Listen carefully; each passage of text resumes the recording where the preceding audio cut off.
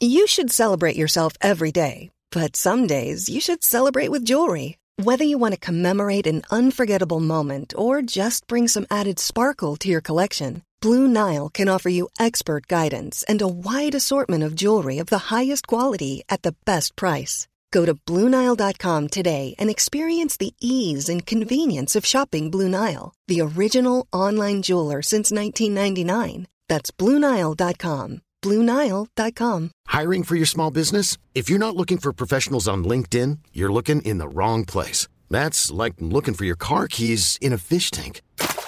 LinkedIn helps you hire professionals you can't find anywhere else, even those who aren't actively searching for a new job but might be open to the perfect role. In a given month, over 70% of LinkedIn users don't even visit other leading job sites. So start looking in the right place. With LinkedIn, you can hire professionals like a professional. Post your free job on linkedin.com/achieve today.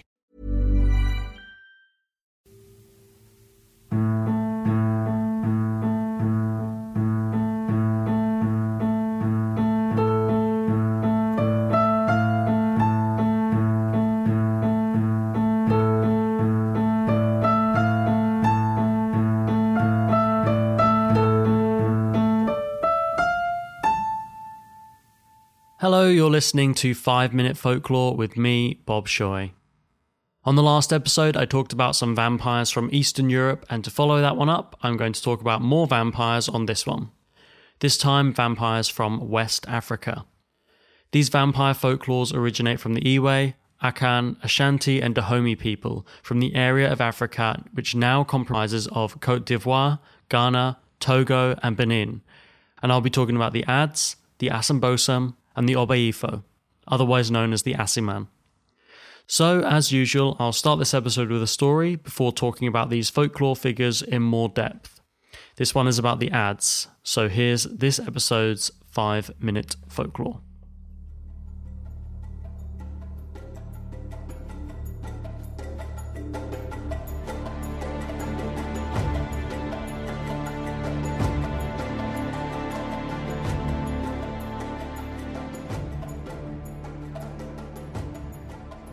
Long ago, in the part of the world now known as Togo, on the continent of Africa, a family slept in their home. It was a warm, calm night, and a tiny firefly was buzzing around the village. It came to the family's home and slipped inside the keyhole of the front door. It flew around the house, searching for the youngest child. It was in a frenzy of hunger. When it found the young boy, it landed gently on his thumb as he slept, and bit into it, feasting ravenously on his blood. The boy did not wake, but elsewhere in the house, the firefly could hear movement, and decided to flee before draining the child completely, as intended. It flew back out the front door. The boy's father had awoken for a drink and decided to check on the children while he was up. When he saw his young son, he was alarmed at his appearance. He did not look well. Son, Kwesi, wake up! The child opened his eyes, but was extremely frail and could not muster enough energy to move or speak. He ran to his wife. Kwesi is ill. I need to get him to a doctor, now. You stay here with Kissy. He scooped up his son and left in a hurry. When he returned a while later, he told his wife, The doctor said that Kwesi is very sick, and he's also lost a lot of blood, but we're not sure how. The young boy was brought back home, but did not leave his bed. He grew sicker as the days passed. The boy's grandmother visited, and after seeing him, she told his father, The doctor might not know what's wrong with him, but I do, and Ads has got to him. You can't be serious. Ads is not real, it's a children's story. Ads did this, and it will be back for Kisi. She's still very young herself. I will set a trap. The grandmother returned that evening and set up a cage in the young daughter's room. Inside the cage, she placed small bowls of coconut milk and palm oil. Don't be scared, Kisi. We're going to catch a monster tonight. That night, the firefly did return, and, as before, flew in through the keyhole. The house was silent, and though the boy was younger and so full of sweeter blood, the firefly targeted the daughter, as she was not sick. Upon entering her room, the firefly saw 2 bowls of its favourite snacks other than blood: coconut milk and palm oil. It decided to sample a bit of each before moving on to the main course. As soon as it landed on one of the bowls, a door slammed behind it. It was in a cage. Then a net dropped over the cage. No escape. I've got it! The grandmother called out. The mother and father rushed in. It's just a firefly, the father said. And as he did, the firefly started to grow and transform. It took on a more human shape. Its skin was jet black, its back was hunched over, and large talons grew from the ends of its fingers. It's angry now, the grandmother proclaimed. If it gets out, it will go straight for our livers. Let it out, the father ordered. What? The grandmother was shocked. I said let it out. The daughter jumped up and opened the cage door. The creature lunged straight forward toward the father, but he was ready for it and raised a large axe with both hands and struck the adze directly in the head. He had killed it and saved his daughter. Sadly, it was too late for his son, Kwesi, whose incurable sickness got worse, and he soon passed. The story spread around the village, and those that believed it began to fill in any gaps in their front doors for fears of a visit from adze.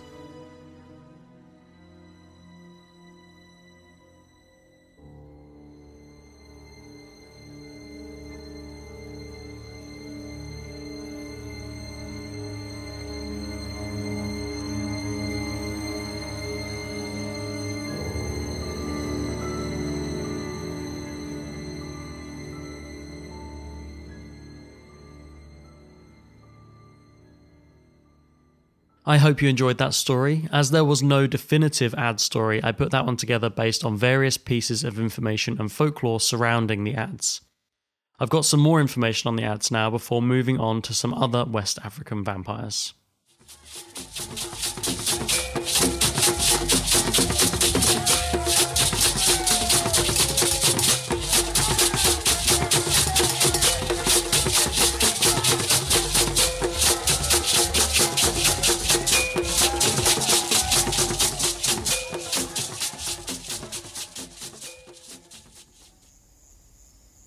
Adze folklores originate from the Ewe people around what is now South Togo and southwest Ghana.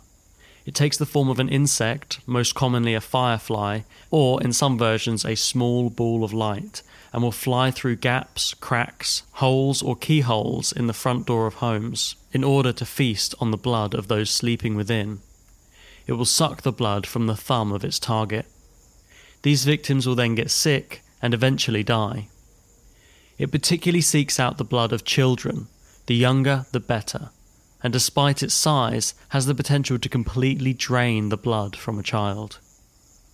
If the adze can't get blood, it may also resort to drinking coconut milk or palm oil.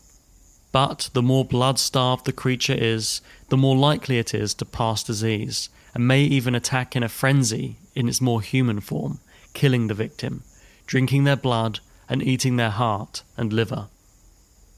It will also transform into its more human shape if it's caught in a trap, which is the only way to stop it, as it's the only time it's vulnerable, as an insect is indestructible, and there is no way to defend against it. The more human-formed adze is hunchbacked, possesses sharp talons, and has jet black skin. When transformed in this way, it can be killed in any regular way that a human can. When human, the Adze also has the ability to possess others. Those possessed become Abasum, which is an Ewe word for a kind of witch. A sign that someone has been possessed can be quite subtle, such as they act more envious, or those around them become generally more negative. There are those who may willingly want to become possessed by an Adze, as they believe it will grant them sorcery powers, such as the ability to shapeshift. There is a potential link, or what I consider quite a clear link, from Adze stories of a flying insect sucking your blood and making you ill to the real-life dangers of mosquitoes and malaria.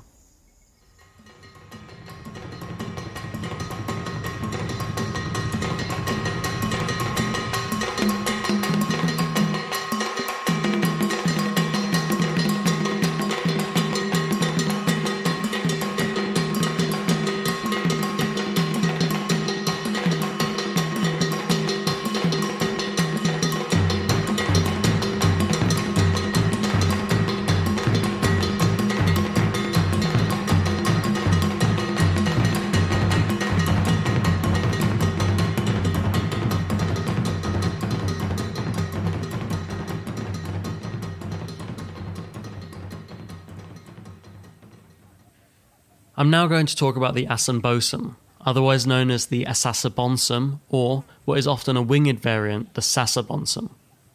These vampires, or ogres as they are sometimes referred to as, originate in Akan and Ashanti folklore from what is now South Ghana, Côte d'Ivoire and Togo. They have many varying descriptions. Some versions describe them as having iron teeth, pink skin, long red hair and iron hooks for feet. Others say they are incredibly hairy, have bloodshot eyes, and long legs with feet that point both ways. Some versions even say that they have a snake for a tail. Either way, they live up in trees, where they can move very fast, swinging between them, and they attack from above. They may use their hooked feet to hang from branches and drop down in front of victims to attack, or dangle their long legs down and entangle unwary hunters in them before pulling them up. The hooks on their feet are used to jab into their victim's neck, where they can drain their blood through them. They will also eat the flesh. They share some common vulnerabilities with other vampires, such as a weakness to sunlight and religious iconography.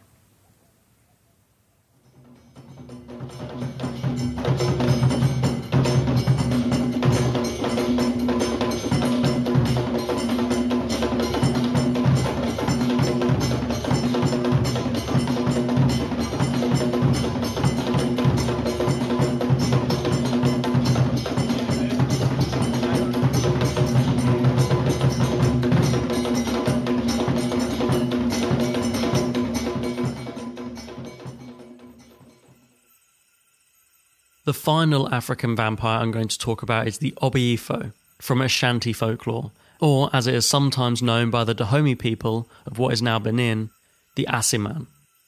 Sometimes described as a witch, this race of creature is considered very common and has the ability to inhabit the body of any regular person.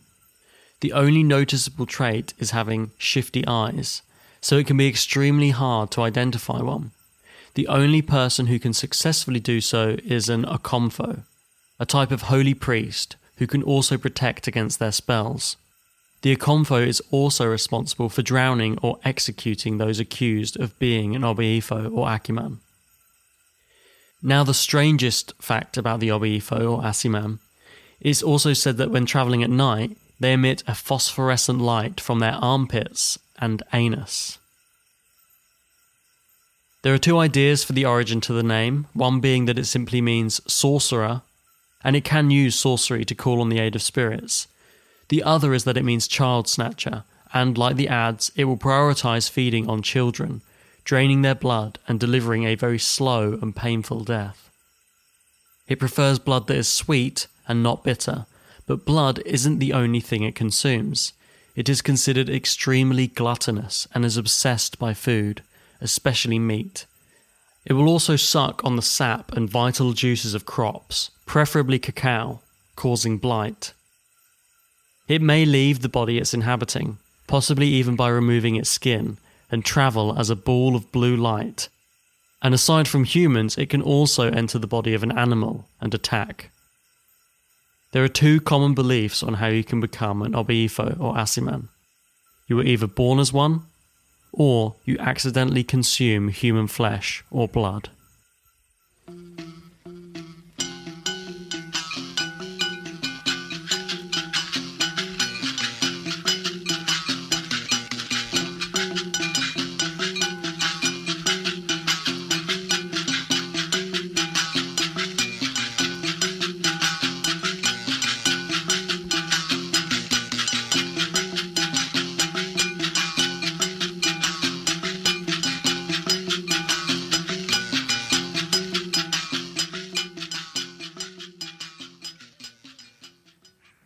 We're coming to the end of this episode now, so as usual, thanks to Rick Dove and Rebecca Chapman for voices and general help. I'll be moving on from vampires on the next episode, even though there are many, many more vampire folklores out there. If you want to get in contact with me, you can do so via email at 5minutefolklore@gmail.com or through the website 5minutefolklore.com, where you can also find ways to support the podcast, as well as links to the various social media accounts. You can also find me personally on Twitter at @BobShoy, that's at BOBSHOY.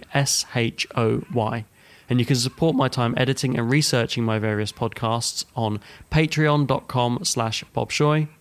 And finally, you can also buy bonus 5 Minute Folklore extra episodes at bobshoy.bandcamp.com.